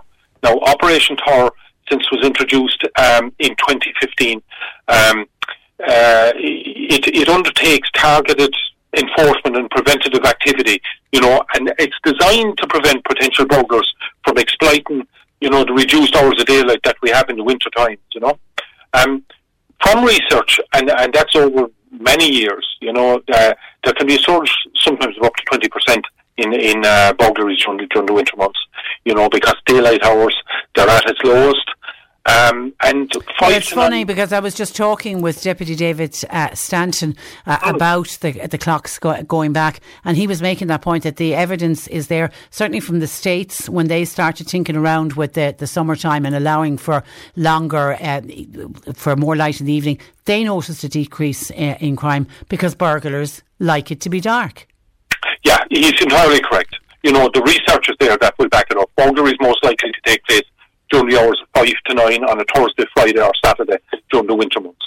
So I mean, it's not today or yesterday. That figure was out there. That figure is out there with a number of years. I suppose we also kind of target organised crime gangs and repeat offenders. Just as make sure where they are and whatever. And our guard intelligence system, falls into that as well. But definitely, since 2015, when Operation Tor was introduced, burglary and related offences, they've steadily declined. And figures show that there's been a 36% reduction in the rate of such offences when compared to the pre-COVID-19 levels in 2019. Say, for instance, date this year now, there have been 6,100 residential burglaries throughout the country. The same period in 2019, there was 10,297. That's a big drop. But we all have a role to play in making sure that when the house is vacant, that it's secure. People have installed alarms. We can do our own thing to protect our properties as well. Yeah, and it's very important as well. Obviously, lock up, light up. Just make sure that you've got your timer switches. Low energy bulbs or whatever. Yeah. But just make sure that the house still gives off a kind of an aura that it's occupied. It doesn't look as if it's there's no point in having the curtains pulled in the middle of the daytime. It's the giveaway sign. I know not the same level of post is coming, but if you happen to glance in through the patio door and you see 3 or 4 letters left and it's 5 o'clock in the evening, there's somebody that hasn't been at home that day, Yeah, and homes that are unoccupied are the ones that are most likely to get broken into. They're the ones that are most likely to be broken into, and they'll knock on the front door. They don't get an answer, they'll knock on the back door. They'll start looking in to see if there's a mat and to see if a key has been left out, and surprising, you still get houses that once they've been broken into, they've been entered. They've been introducing a key that somebody was careless enough to leave out. So I'd ask for people, somebody that needs a key, they should have their own key. Yeah. The other thing is as well, if you are going on that winter break, don't be posting your status updates on social media while you're away. Don't post the pictures while you're away, and avoid posting upcoming travel plans or. Yeah. That's fine. Tell people when you come back. Yeah. You can share the pictures when you're at home. And obviously, when houses get broken into, it's cash and jewellery. Is it? They want the cash and jewellery. They're still the main things. And research that was done many years ago. Look, to be honest, in the guards, any of us that have gone to scenes going back over the years could have written it or literally written it ourselves. They'll start in the main bedroom. The main bedroom is where they expect to find jewellery and cash. The jewellery, sometimes it used to be, you had this ornate jewellery box that you might have got as a present sitting there on a chest of drawers with everything inside it. That's fine to keep the fashion jewellery, the bit of bling or something that isn't worth the whole pile. Keep that in it. But anything that's valuable, 9 carat, 14 carat, whatever, that should be inside in a small floor or wall safe. Ideally a wall safe fitted at chest high, onto a solid wall and concealed by a fitted unit. They cost about $250 to $300, but they're well worth doing, and have an inventory of all that stuff. And now take photographs. We've spoken about this in the past. Take photographs of valuable items. Exactly. Don't be depending on a picture of somebody wearing it at a wedding that you're trying to blow up, and you try and blow it up, and it's going to pixelate. Keep a good inventory of them. Now, we launched a property app in that regard, the Garda property app. You can get it on any of the online stores as well, download it, that you can have details of all your property and the photographs stored in that one app. It's a kind of a one-stop shop, Okay. So, look, just take that bit of extra care. A couple of other seasonal issues, we're beginning to, I suppose, in a way we forecast them. You wouldn't want to be a racing tipster now to forecast them, because it's like the black market. The black market follows the normal market. When the price of oil goes up, you find the home heating oil as well. Drive-offs in petrol stations, there have been a few of them. Diesel, agri-diesel is becoming an issue as well. So we'd appeal to the farming community, keep an eye open. If they can recite their tank, I think a lot of farmers already have done that, and it's very wise, particularly with outside farms. If they have a tank in an outside farm, recite it into a secure lock-up shed. And also the theft of home heating oil, a couple of instances of it lately. And I think at least this year, probably the price being so prohibitive, people will be getting a quarter tank or a half tank, which will help in a way of reducing the amount of it being stolen. Yeah, rather than stealing a full tank full of home heating oil. Okay, and then you've given an interesting one about people attending weddings, John. Yeah, I just want to mention it. I mentioned it with one incident in mind, which I'm not going to say where or when it happened. But the possibility of repetition of it has happened. I've heard of it happening years ago as well. And that's, I suppose, weddings. We're back now. Post-COVID with big weddings, and I suppose more and more weddings, people going to weddings, it's an envelope you give with maybe 200 in it, 2 people going, maybe 200, whatever is the going rate, But, the bride and groom, they need to have a plan in place. Who is looking after the money on that happy day? You don't want to turn a happy day into an unhappy day, as did happen recently, where an amount of those cards were stolen in an incident. Now, as I said, I have heard of it in the past, but it is one of those horror stories, and I suppose nowadays the bride and groom are kind of in a way depending on that money maybe to pay for the wedding. And it is cash. Gone are the days where you gave the iron and the ironing board and the kettle is present. So, we all give cash now at weddings.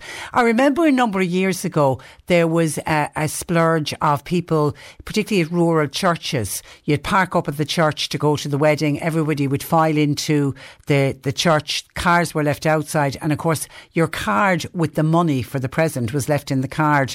And there was a run on some cars getting broken into, and the cards were being taken, and we were issuing warnings to people saying bring the card into the church with you. But this is a different one. This is somebody almost watching who's collecting the cards.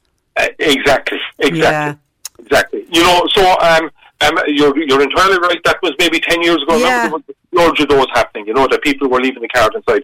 And of course, the first thing now at a wedding, a lot of people think get rid of that card because they don't, they're aware of the fact that there's cash in it, and they want to let their hair down, as regards have a few drinks or whatever, But just make sure that you have a plan in place to deal with that on the day, And the hotels are really good about that. They'll have a safe.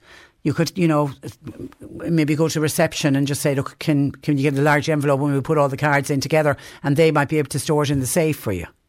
Absolutely, yeah. Get one of those lockable maybe portfolios that you can put everything. But it's just something to think about. It certainly is something to think about. Absolutely, just to get people thinking.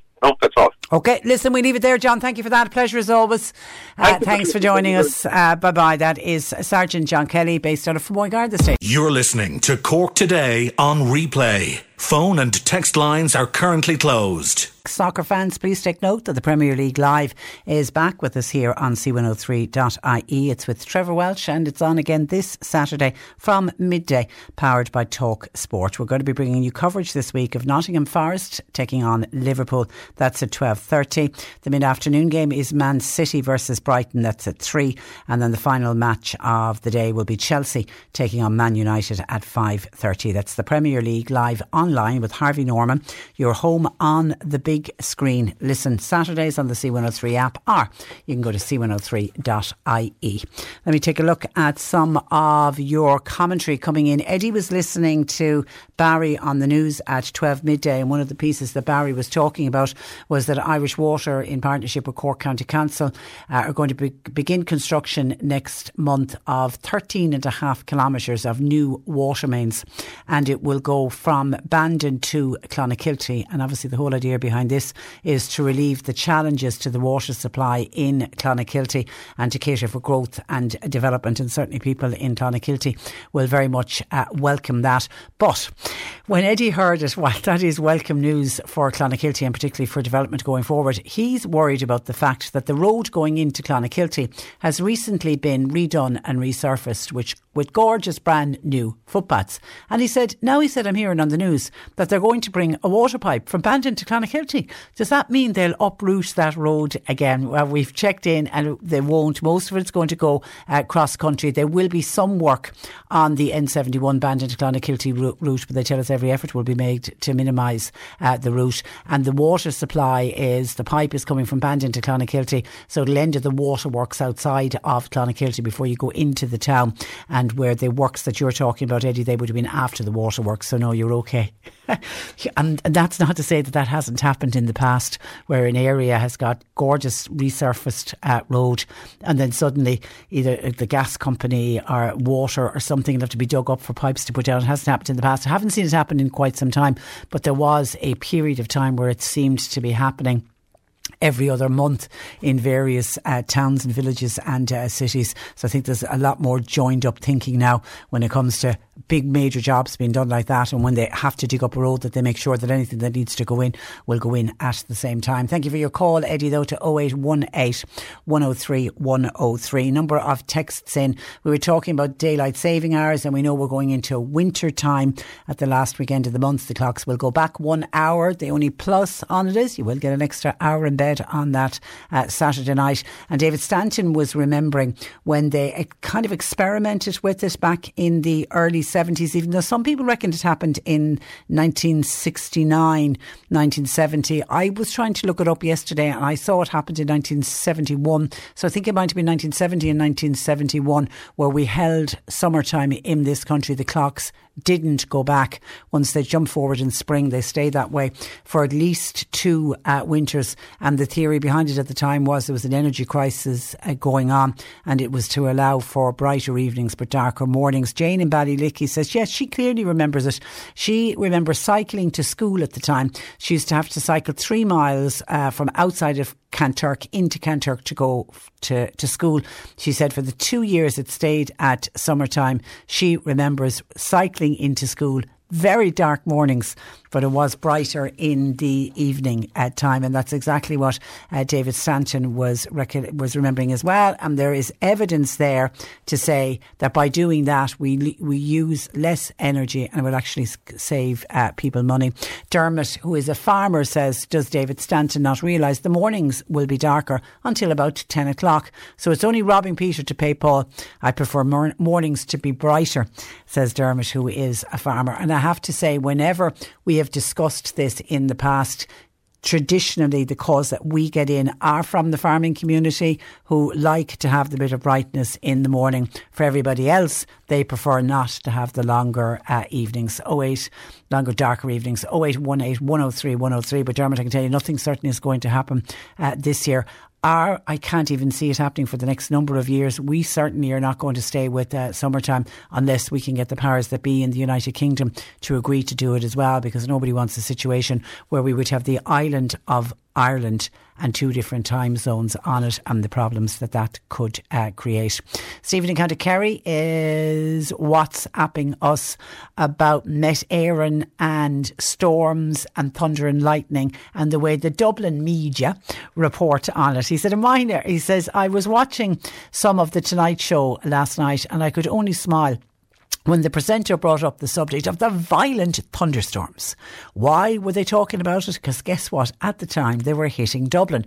No mention of the fact that those violent thunderstorms had affected Cork and Kerry the previous night. It reminded Stephen of the time on the Late Late Show when Ryan Tubridy was asking Evelyn Cusack of Met Éireann, Evelyn, when did you realise the enormity of Storm Ophelia? And she hadn't the guts to reply, when we realised it was going to hit Dublin as well. Oh, the best. There's always criticism of Dublin. My story to do with the weather and Dublin media would have been back in the day when certainly we didn't have so many local radio stations, and it was one of the winters early in the 80s. Do you know when we had the really, really heavy snow? There was a couple of winters where we were really snowed in for a period of time, and at the time I was living in Tipperary, in Clonmel and Tipperary, and we were literally under siege for nearly a week, and the snow was nearly knee deep, and it was, causing all kinds of problems. Remember, we'd burst pipes in our house, and it was dreadful. It was really, really dreadful.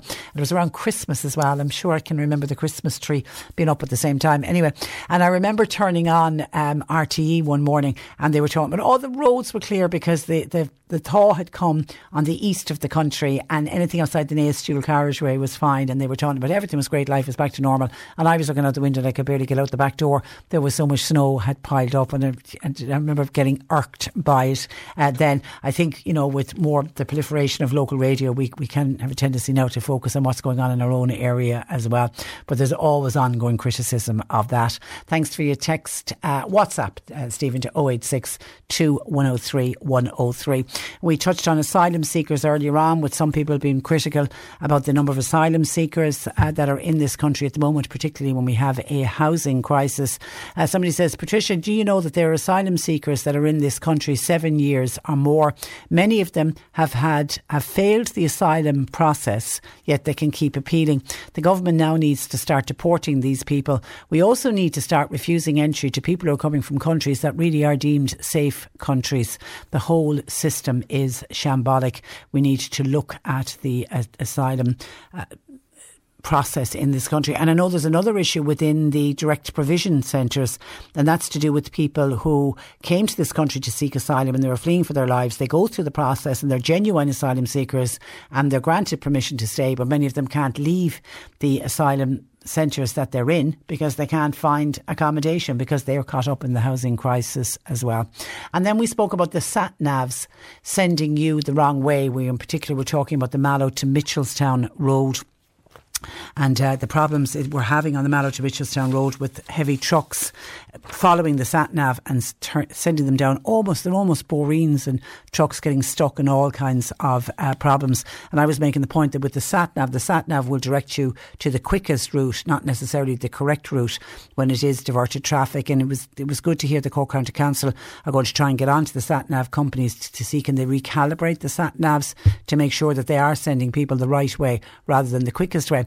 Somebody has said, I am almost sure you can change the settings on your sat-nav app to only use main roads. Yeah, but you see, the problem with that is the main roads, what we're talking about here on the Mallow to Mitchelstown Road, is the main road is closed.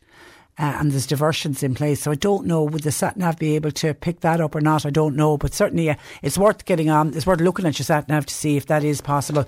But certainly it'll be interesting to see when Cork County Council get onto them, will they be in any way able to calibrate to stop people going on the wrong roads? 0818 103 103. John Paul taking your calls. We are looking for your pet questions for Ita, please. Or you can text or WhatsApp to 08 for Jane. God, I just remember to Ita, our old vet. It's for Jane Pickett. Or you can text or WhatsApp to 0862 103 103. And when we've been talking about cost of living, and we kind of touched on it earlier today with the price of butter was the one that seemed to have got people really going this morning, and everybody seemed to have a story to tell about how much butter has gone up by. But we're very aware that everything is going up. You know, when you go shopping week on week, literally everything is going up and there's no sign of anything coming down. And yesterday we had a number of people got very annoyed when they heard about some of the perks that the former Taoiseach are getting on top of their pensions. So people were very annoyed about it, saying that money could be better spent somewhere else. Well, that's prompted someone to say, where are the government getting all the money from, particularly the money for these perks for the former Taoiseach? I'm sorry now, but I'm here at home. I don't have a car.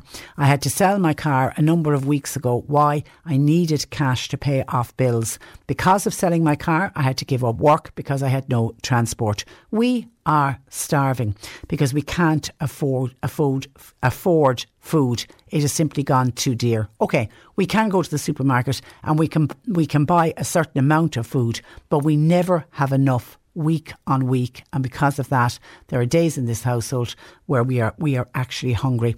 It wasn't paying me to stay working even before I sold off the car, and now we hear that the government are giving themselves money perks. Are the Irish people so blind that they can't see that we are a forgotten people? There needs to be an all-out strike in this country, and that's from, isn't that so sad? That's from a North Cork listener.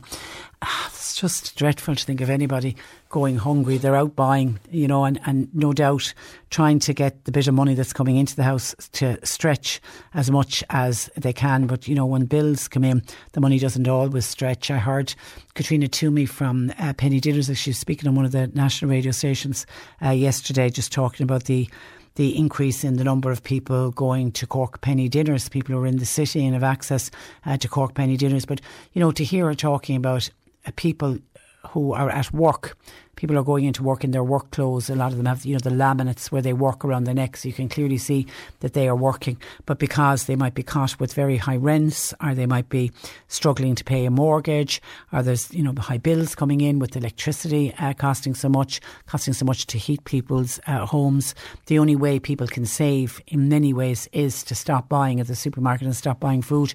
And because of that, they're seeing a massive increase in the numbers of people going into Penny Dinners. people who never would have gone, wouldn't even have entertained them to have thought about going to penny dinners to look for money. And that, unfortunately, is the sad reality of the Ireland that we live in today because of this cost of living crisis that we're living in. And okay, we'll have the government, and we certainly had David Stanton talk about the government doing their bit. They have put 11 billion was what was the last budget was announced to help people out. But I was reading in the Irish Daily Mail today that an expert from a state body, this is the Economic and Social Research Institute, the ESRI, has already come out and said that the one-off measures that are starting to kick in from this week, this is the first week, for example, that people on social welfare are getting the extra bonus week.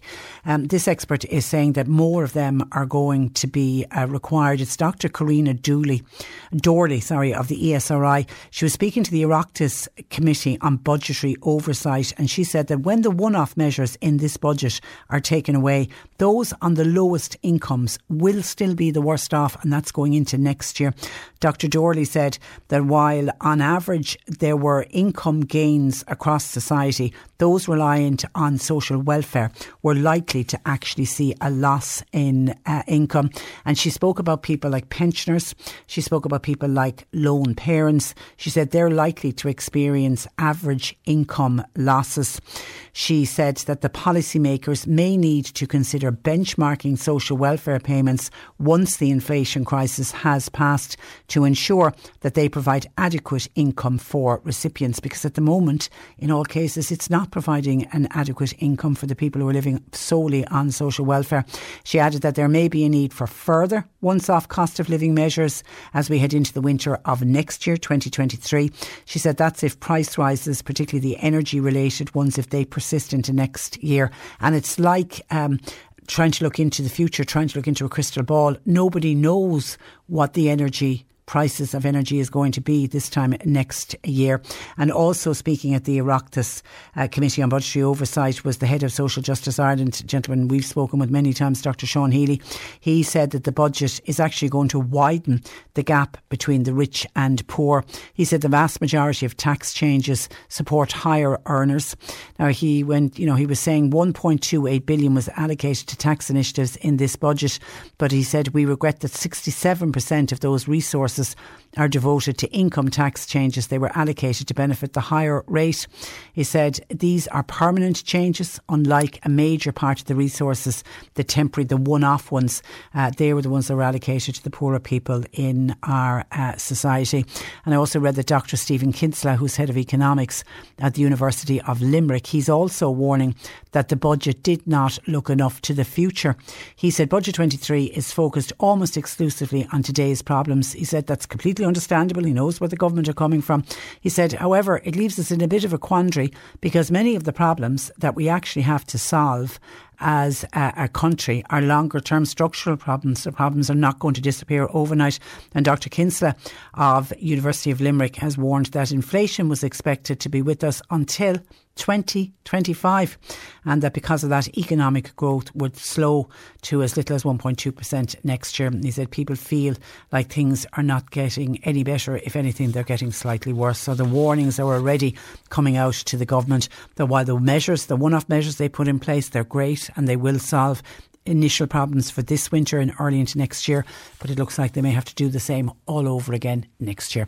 And will they have the money to do it? Only time will tell. 0818 103 103. John Paul taking your calls. You can text our WhatsApp to 0862 103 103. The C103 Cork Diary. With Cork County Council, where communities and businesses all across the county can get the support they need at corkcoco.ie. Blarney and District Historical Society are presenting an illustrated lecture titled The Mystery of Dr. James Barry, the Woman Who Fooled the British Empire. It's on tonight, 8 o'clock in Sculmurrigan Small, that's the secondary school in Blarney. The speaker tonight is Anne Toomey. All are welcome, and you can find out more at blarneyhistory.ie. You Kildorrery Community Lotto, their next draw is this afternoon at 4. The jackpot, €5,700, with tickets still on sale in all local outlets and at the community office. And the Hen Harrier Project, they're presenting a public information meeting on acres cooperation in Killavollen. It's in the community centre tonight at 7:30. It's for farmers with land in the Nagels area. Ballydehob Community Hall are presenting a one-act play by John Dowie. It's called Jesus My Boy. It's on tomorrow Friday at 8 o'clock. It's suitable for children aged 12 plus. Admission €10 and all proceeds going to the Ballydehob Union of Parishes. And the Convent Primary School in Mallow are holding an 80s, 90s and noughties disco in the courtyard at the Arches in Mallow tomorrow night, Friday.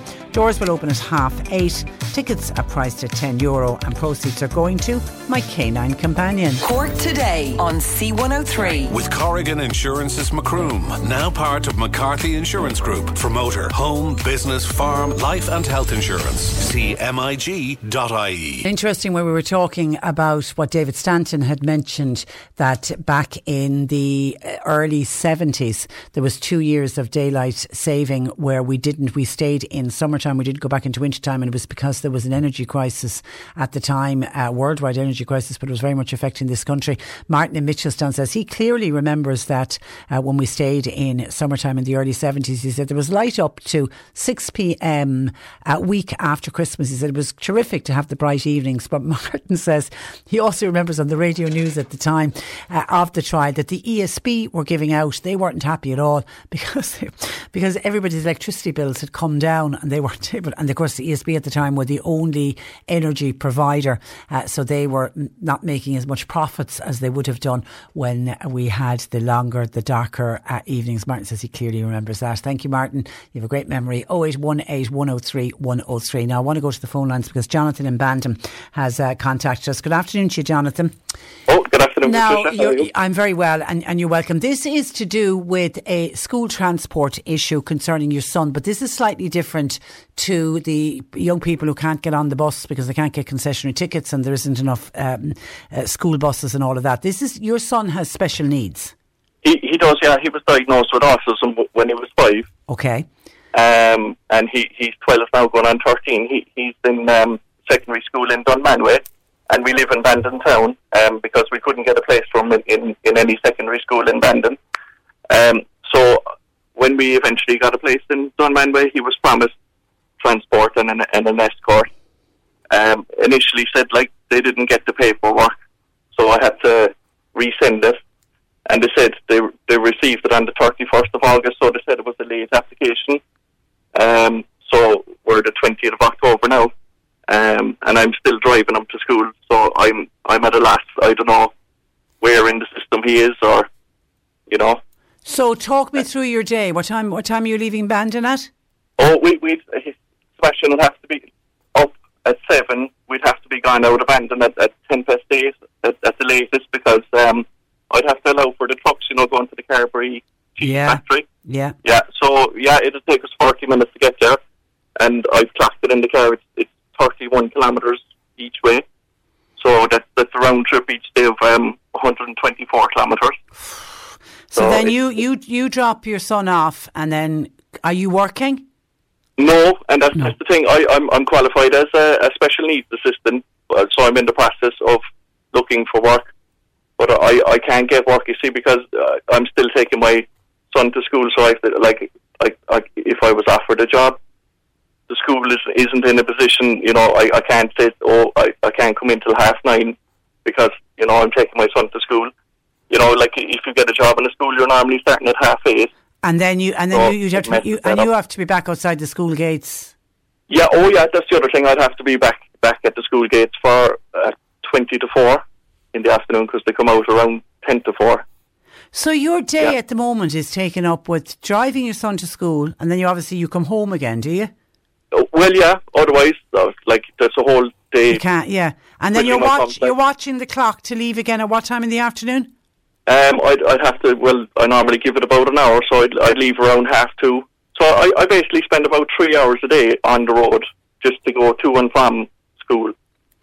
Are you getting money for the diesel or your petrol? No. You see, that's the other thing. The thing is, like, we were dealing with the Transport of Education, the Department of Transport. I was informed that Sebastian, my son, he's entitled to transport, and I was given two choices, that I could be paid for the mileage, or which is paltry really, because it's 39 cents per kilometre, and it reduces after 6,500 kilometres to 22 cents per kilometre. God, you wonder who comes up with these calculations. But anyway. Yeah, I'd love to know, because I'm spending 80 euros a week on diesel, and I'm surviving on 208 euros a week carers allowance. So I'm eating into a already small budget, and the killing part is like that. I was told he was entitled to it. Well, he is entitled to it. He is entitled. Like, in the ideal world, you would have got a school locally that you could have dropped him off at the gate. Exactly. Yeah. Okay, but the ideal world doesn't exist, and we know those places are really hard to get. I mean, you were trying to St. Brogan's, I take it. Was that where you tried to get him into? Yeah, I tried to get him into St. Brogan's, because St. Brogan's and Colossian and Turbata were the only two out of the 4 secondary schools in Bandon that have ASD places, and both of them he was number 27 on the waiting list in St. Brogan's. 27? 27, yeah. So, I don't know what the government are doing, because they know all these children are coming out of autism classes. Yeah. And they're looking to get into secondary school, and it's like, we'll throw a rock in the air and we'll see who we hit, who's going to come in here, you know? It's like a lucky dip.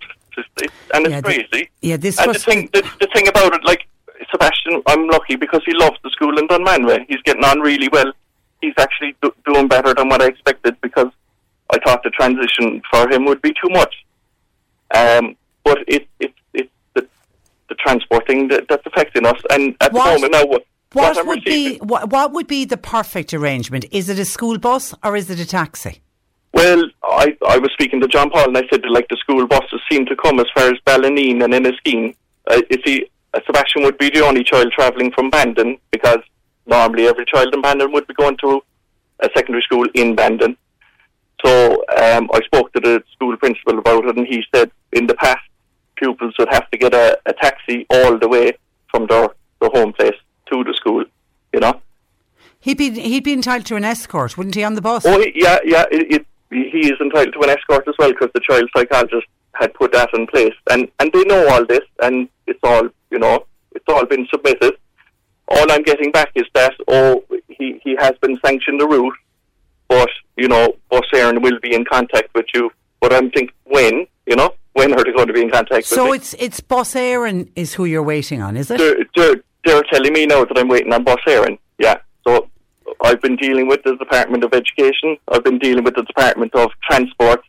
They said they've done their bit, and now I have to wait for Bus Éireann to come back to me. Have you tried to make contact with Bus Éireann? It's important. Nobody answers the phone. You send emails. Yeah. You send emails. You might get one back next week. If I get an email, I'm bang on it. Like, I'm replying straight away, thinking, they'll come back to me if I reply straight away. But no. Wait another week, then, or 2 weeks. I'm assuming as we speak, John Paul, if he hasn't already, is sending out emails to see if we can get. Now I know they'll probably come back and say. And he was asking me too about local politicians, and I have to say that I got on to Michael Collins, and I got on to all of them, but Michael Collins is the most productive. He was back to me within half an hour, and what did he was sending say? Emails. Yeah, he was sending emails, but he can only push things so far. But you look, every single politician and councillor this year with the school buses for people trying to get it, every single one of them are inundated. I mean, I actually feel, particularly for the people who work in the offices of our politicians, I mean, they just must be spending whole days doing nothing else but trying to get onto Bus Éireann and trying to get onto the Department of Education to get it sorted. But your situation is very different to the situation where the free bus was allocated to everybody, and that created a problem. Your son is entitled to transport, and the very fact that he is entitled to a taxi, I can't understand why that somebody in Bus Éireann doesn't ring you and says to you, Jonathan, go organise the taxi, let us know which taxi company you're using, and then we'll pay them. I mean, surely it's as easy as that. That's what I keep thinking, and I'm at a loss to not know why. It's just frustrating at this stage, because there's so many job offers out there that I could be taking up, but I can't because I can't commit to anything. Well, schools are screaming out for SNAs. They are, yeah. That's what I'm saying. I had an interview in a school in Dunmanway. I didn't get it. But if I had that, I could have. It would have been perfect. Yeah, but even to have a school in Dunmanway, you would be. You couldn't be dropping off, and because the timing wouldn't work. You can't leave. If you're an SNA in the class, you can't leave and say, sorry, I got to go and collect my son now. I mean, it wouldn't work. I know, you know what I mean? It really wouldn't work. You really are in a pickle and a dilemma. And come here, Sebastian is getting on well, you're saying? Yeah, that's the thing. That's all down to the school itself. It's a fantastic school. It's Maria Immaculata, MICC. Great school. Brilliant school, yeah. He's a fantastic SNA, fantastic teacher. The principal is, it's a great school. And in a roundabout kind of way, it worked out well that it was that school, because he was first in the waiting list for that school, because when we failed to get a place in Bandon, I was advised by the special education needs officer to apply to all schools in West Cork, with a unit. And very few of them got back to me because they had the excuse of that he's outside the catchment area or whatever, Should they probably had waiting lists and knew you'd be wasting your time? That's it. But Dunmanway then said he is first on the waiting list. So literally the last day before the Christmas holidays last year, we got a letter from MICC saying that he'd been accepted because somebody else didn't take the place, Great Christmas present in your household. Oh, geez, I was doing cartwheels in the front garden. And you're right about planning. It frustrates the life out of me, particularly every time we fill in the census from the Central Statistics Office. The boys and girls of the Central Statistics Office are amazing, and they ask quite detailed questions. And there's been a section for many, many years on who in your household has various disabilities, and you tick all of the boxes. So they know via the Central Statistics Office, it's actually there in black and white in front of them how many children have autism, how many children are deaf, how many children are wheelchair users. It's all there in front of them in black and white. So they know in any one area we are going to have 8 children with autism that are going to leave primary school at the end of whenever. And yet it's almost like they scratch their heads going, oh, we didn't know there was that many. I can't.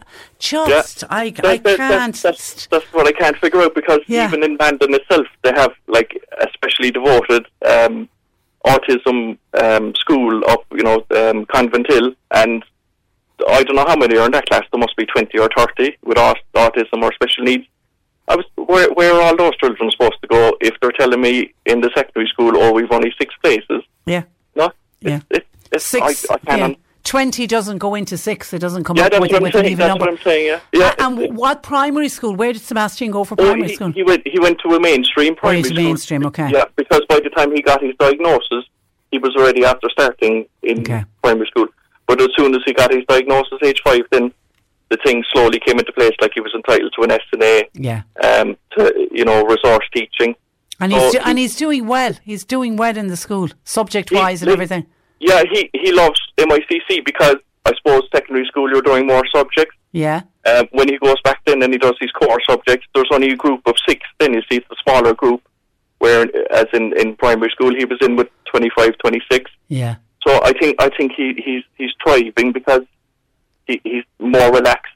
His anxiety is more reduced because he's in the smaller number. Isn't that fantastic? If you could just get this issue with the transport sorted, life would be rosy.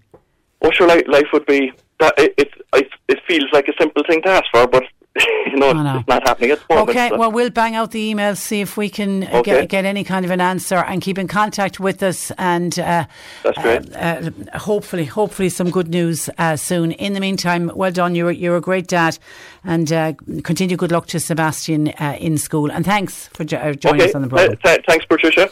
Good afternoon to you. Bye bye. I tell you, some families really have it tough. They really do. I mean, expecting somebody whose whole life is revolving around dropping his child and collecting him from school. Not good enough when he's entitled, when young Sebastian is entitled to the public transport. 0818 103 103. John Paul taking your calls. If you have a pet question, please, for Jane Pickett, our resident vet, now is the time to call us. You can text or WhatsApp 0862 103 103. Cork Today on C103. With Corrigan Insurance's Macroom, now part of McCarthy Insurance Group. They don't just talk the talk, they walk the walk. CMIG.ie. Jane Pickett of the Islandwood Veterinary Hospital, part of the Mill Street Veterinary Group, joining me. Good afternoon to you, Jane. Good afternoon, Patricia. And you're very welcome. Let's get straight in with questions. Firstly, a number of people have been on about their dogs being spooked by the thunder and lightning over the last few days. And somebody else was on about fireworks and crackers that are going off in their area. It's starting early, but it's the run up to Halloween. Any advice on trying to keep dogs from getting frightened? Okay, so this is an issue that always comes back to haunt us at this time of the year. I think the main thing first and foremost is if there is storms anticipated, or if we're hitting kind of one of those points where there might be bangers or fireworks going off, make sure your dog is secure inside the house. Make sure they can't escape, and then we can deal with trying to lower their stress level. So first, make sure they're safe. I think really a helpful thing to do is our attitude. Can be really influential on the dog. So try and remain calm yourself. If the dog or cat sees us constantly going over and looking at them and kind of, talking to them like they should be scared, they feed off that and they think, oh, well, my owner, my human is a little bit anxious, so maybe I have something to be anxious about. So the calmer we can remain, or even put on an act of calmness in the face of a storm or something you think would cause a fear or stress reaction in your pet, that will help them to begin with. Other things we can do are we can play kind of calming music, maybe a little bit louder than usual, but not absolutely blaring. Normally something classical or very ambient is really helpful, or even sometimes the TV. I would also suggest giving them somewhere quiet and safe and secure to hide if they wish. I think locking them into certain parts of the house, I suppose obviously we need to keep them in the house and secure so they can't run away, but maybe confining them to a room if that's not their normal situation, in a situation where they might be fearful, is sometimes not the best idea. Sometimes they'll want to be with the family if that's what makes them feel comfortable. Sometimes they'll want to hide away. So give them both options. Give them the option of being with you if that's appropriate, but also give them the option of retreating to a quiet room and maybe create them a little den. So sometimes if they have a crate or a little bed where they are, putting more blankets around it can sometimes dampen the sound a little bit. So making kind of, let's say, a little bit of a fort of pillows beside or around the crate and a little blanket over it. Just make sure there's good airflow so it doesn't overheat in there, but sometimes that can dampen the sound a little bit as well. Also, other things you can do are pheromone diffusers. So they're chemicals that are kind of hormonal, but we won't smell them at all in the air. They don't affect us. But for cats, for example, and dogs, there's different ones on the market that sometimes will stimulate when they were young and when they were with their mum and they felt really secure, and that can sometimes help them out a little bit. It is a difficult time. I think just make sure that they're really secure, and I suppose in advance of any of the storms, make sure that your pet's microchip details are up to date, so that God forbid should they get out and run away and get scared, that if they turn up, they will be able to be scanned, a microchip detail which are up to date and reunited with you very swiftly. So, and also if your pet's not microchipped at this point, it's a good time to do that. Yeah, because we'll be inundated with dogs that have gone missing for sure. Absolutely. Okay, question for Jane, please. I have a 12-month-old German Shepherd pup. He's absolutely gorgeous, but he's always begging for food. Even after a big feed, he'll just beg and beg and beg. He's up to date with everything, worm doses, all of that. He's not lacking in anything. He doesn't have worms, but he'd melt you. The way his big eyes would look up at you. Would Jane have any advice, please? Oh, this is the difficult one. When they're real cuties like that and they're trying to make themselves look extra cute with those big puppy dog eyes looking for snacks, it's very difficult to refuse. I think it sounds like you've covered all of the basics. You've made sure that his routine healthcare was up to date and everything sounds good there. There's no worms that might be causing any problems. If your pet is an adequate weight, so if their body condition is good and normal, they don't look too thin or too fat, then your feeding is probably bang on. That's good. in a growing pet, that can actually be quite difficult to achieve. So if you have any concerns that your pet might be, let's say, hungry, and it is genuine hunger and they might require more food, before increasing their food, I'd have a chat with your vet or your local vet nurse and maybe get them to assess their weight and body condition just to make sure that that's not an issue. It doesn't sound like it is here. I think it may really just be that you have a dog that's super, super food motivated and really loves his snacks. And now is the time to really be quite disciplined with that. So an odd treat every now and again is okay. But we know that obesity is one of the biggest factors influencing disease progression in dogs over their lifetime. It can really, really impact everybody's system. So you don't want to start your young and lovely pet off on the road to getting a little bit tubby. So restraint with the treats at this point will be a good idea. What I will say is, though, if you have a dog that's very food motivated, you might have a really great and constructive time both distracting your pet from wanting snacks, but also engaging their brain training. by Okay, training. I'm going to have to leave you. We're unfortunately over on time. We'll come back to this next week. Jane, thank you for that. And we'll talk again next week. That's Jane Pickett from the Islandwood Veterinary Hospital. Part of the Ministry. Good talk to you tomorrow, Jane. With Corrigan Insurance's Macroom, now part of McCarthy Insurance Group. Want great advice? You know who to talk to. See MIG.ie. Here's a cool fact. A crocodile can't stick out its tongue. Another cool fact, you can get short-term health insurance for a month or just under a year in some states. United Healthcare short-term insurance plans are designed for people who are between jobs, coming off their parents' plan, or turning a side hustle into a full-time gig. Underwritten by Golden Rule Insurance Company, they offer flexible, budget-friendly coverage with access to a nationwide network of doctors and hospitals. Get more cool facts about United Healthcare short-term plans at uh1.com.